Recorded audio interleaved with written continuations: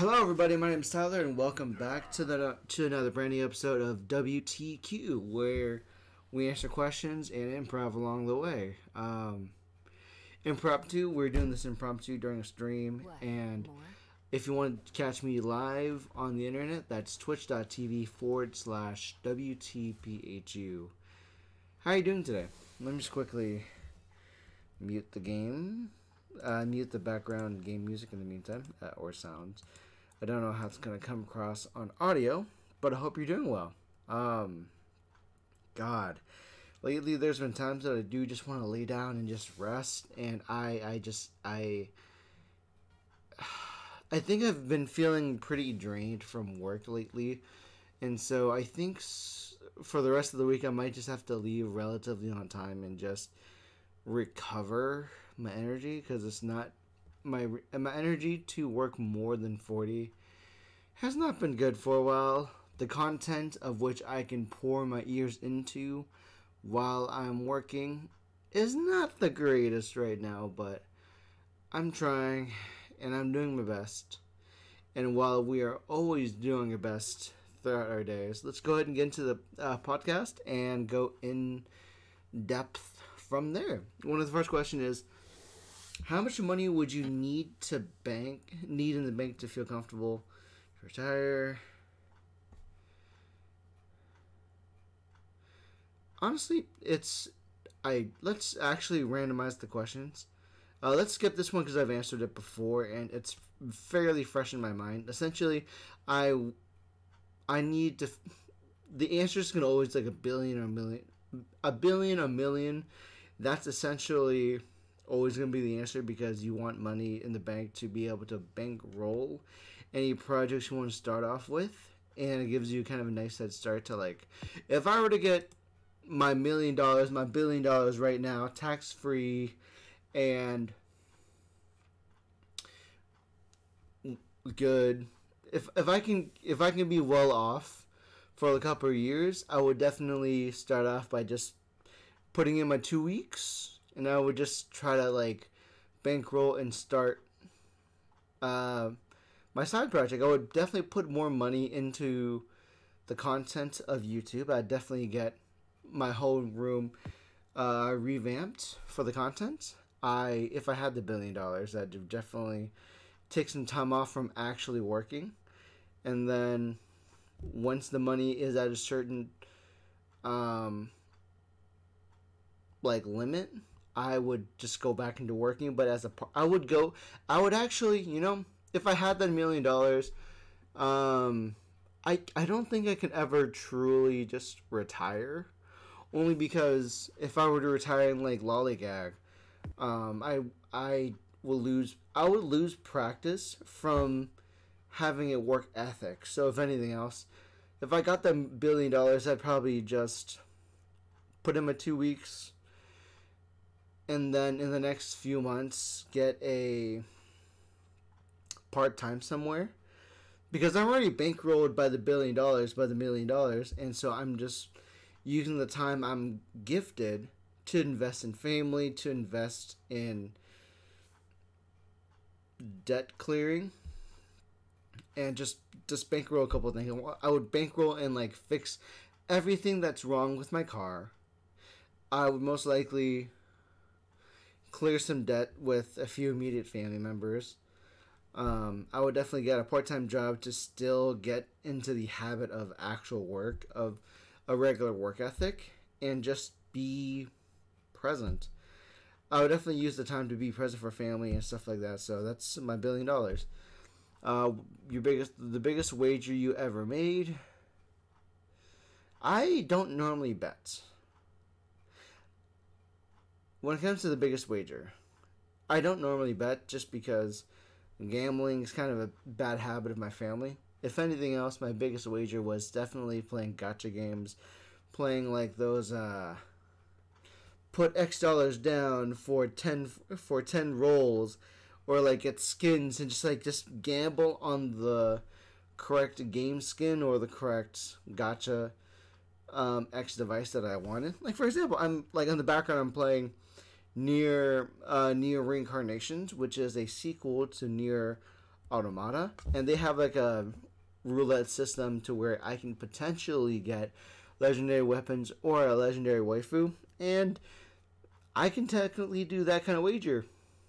Honestly, my biggest wager, if I had money, would have been the whole GameStop stock at the time of like the at the height of it, because people kept talking about it, so I would have got stock for that. That could have been a big wager, but that's not engaging. That's not a good conversation. If you knew you could live forever, how would you spend your days differently? Honestly, if I woke up tomorrow learning that I can live forever, it doesn't change. I don't think much of it changes other than maybe I could like move every 5 years, move every 10 years. I definitely would have to at some point get off of the grid, because I don't know a lick of how we can get to a situation of just changing my identity every day. I don't know how we can get to a situation of just making myself look dead and alive. But then they're gonna, if people learn, I have to like make myself like anonymous at that point, so I would have to travel. But honestly, I don't know. That's a really hard question because I'm thinking about it too literally. But if I had the opportunity to, I would mostly spend my days just taking care of family, just being in the background and just like be a stay-at-home dad and take care of family. I'd be like a anomaly on the internet, and people would think, "Oh, is this guy actually real? Is this guy like alive? Is he dead? Is he an internet like thingamabobber?" I would end up turning into like a VR, a what is it? What's the word for it? Anituber. No, not an Anituber. A VTuber. I'll become a VTuber. So then I'll make a new account, make a VTuber account, and you won't even know if I'm actually real, and I can just like VTube almost every day. But also ultimately, it would give me a chance to be a stay-at-home parent, stay-at-home guardian, and just like take care of family. That's what I like to do. But let's definitely re-roll this again, because those questions were not very engaging. And for the podcast, you need an engaging conversation, right? Let's see from this pile of questions. What's your current go-to song to dance when nobody's around? I have been enjoying a particular song lately. What's the word? It's Showdown by Mike.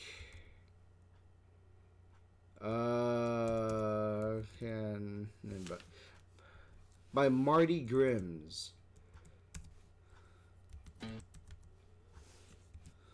So this is a song called Can't Showdown by Marty Grims, BJ, RNCK. I don't know. The artists are by Kevin Biggs, Mark Grims, and that person. But essentially, this song slaps. And like the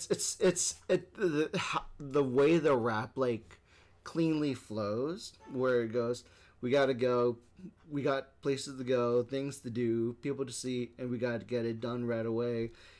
So few in the crew, guess we a team, thicker than thieves, and we're trying to help find a way. I don't know.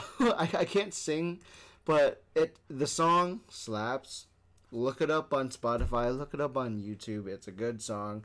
I've been dancing to it a little bit because it's like it grooves so much. And then when the girl sings, it's like a jazz club. It's like a dancing, grooving around jazz club. I recommend the song. Who is someone that you've never that you need to contact that you haven't in a well, truth be told, I haven't talked to much of my groom's party in a while, so I haven't talked to my friend, my closest confidants. I haven't talked to Darby in a while, or Gerald, Justin, Dominic. I see Grinder a lot at work, but I haven't had a chance to really sit down and really talk to him. I want to know what he's doing. I want to know what he's thinking. I want to know how he's feeling. Um, and him and his girlfriend, Catherine, are really good folk. But I need to talk to other people. I need to talk to more people. Um, I just hate the fact that I haven't been very associative, haven't been very like talkative with people lately because I've been working a lot. So it's not wrong to think where if I were to reduce the amount of hours I worked, and work my normal 40 instead of like 45, 48, 50-hour weeks, I can actually have a social life because I feel like I definitely feel better because one of the points of this podcast series is that I'm starting to miss conversation as I'm getting older. So podcast type of music, type of audio like hot ones, with celebrities or podcasts with a conversation with Phil DeFranco, conversation based audios like Distractables with Markiplier, Bob, and Wade. Those kind of conversations I miss because there's a sort of camaraderie and like a sit down, kind of take your beer, drink your liquor kind of conversation, and it's warm, and I want to do that again. I think I have a few more questions in me.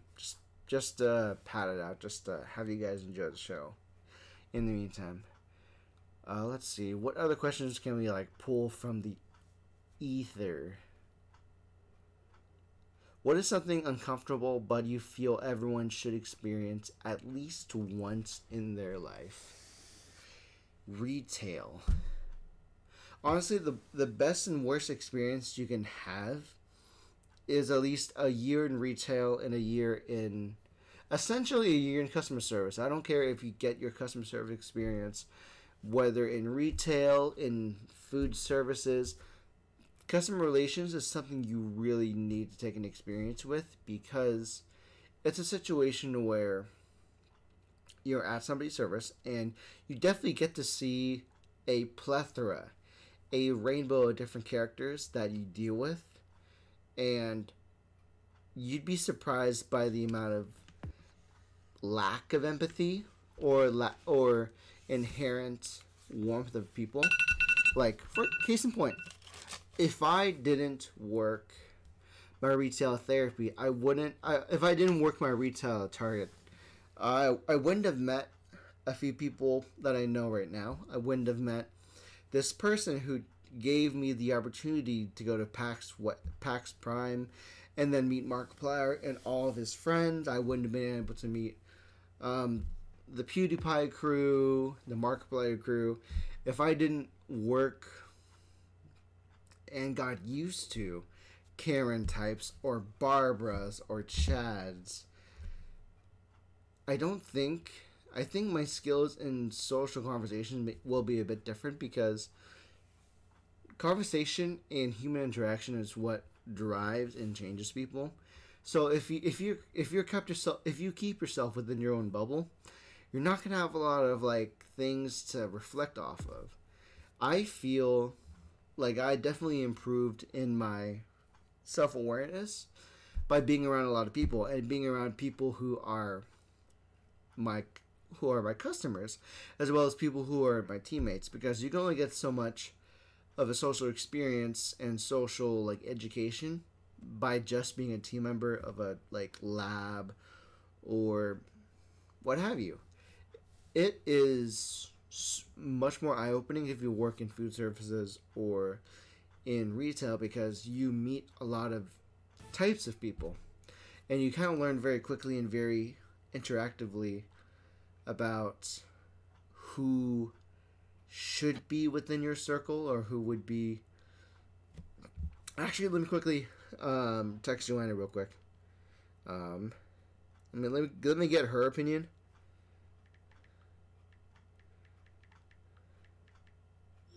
Because definitely, she would probably agree that like retail is like kind of the worst experience that you can get, but you can definitely learn a lot about. Hopefully, she comes in because when it comes to the conversation of uncomfortable experiences, women may have the worst experience in retail or in food services. I think if I remember correctly, she had a bad experience with like a customer. Hey Joe, Yes. come here. I would like your help for my podcast. Come closer. No. Come closer. Come closer. Hi. I'm a scrub, sir. You're a scrub? Okay, so one of the questions... I'm a scrub! No, come back here. No. So the question is, what's something uncomfortable but people should experience at least once? And I said anything with customer service, like food services or retail. Yes. Could you attest to that? I agree. Why do you think they should experience it? Because people don't know how people are until you are. Louder. No. Why? I meant to go use bathroom. I'm so sorry. I'm sorry. Okay, I love you. Okay, I love you. Sorry, I was hoping. I need to pee. Okay, go pee downstairs and record. So yeah, retail. That's complete trash, but you need to experience it once. But yeah, I think I'm gonna leave the podcast portion here for now, and I'll be right back as we start Stranger of Paradise, Final Fantasy Origin. I'm excited to play it. I'm excited to see what's going on, and we can get into it. So thank you for watching. Thank you for listening, and I'll see you next time. If you leave, but if you don't, then we'll see you in Stranger of Paradise.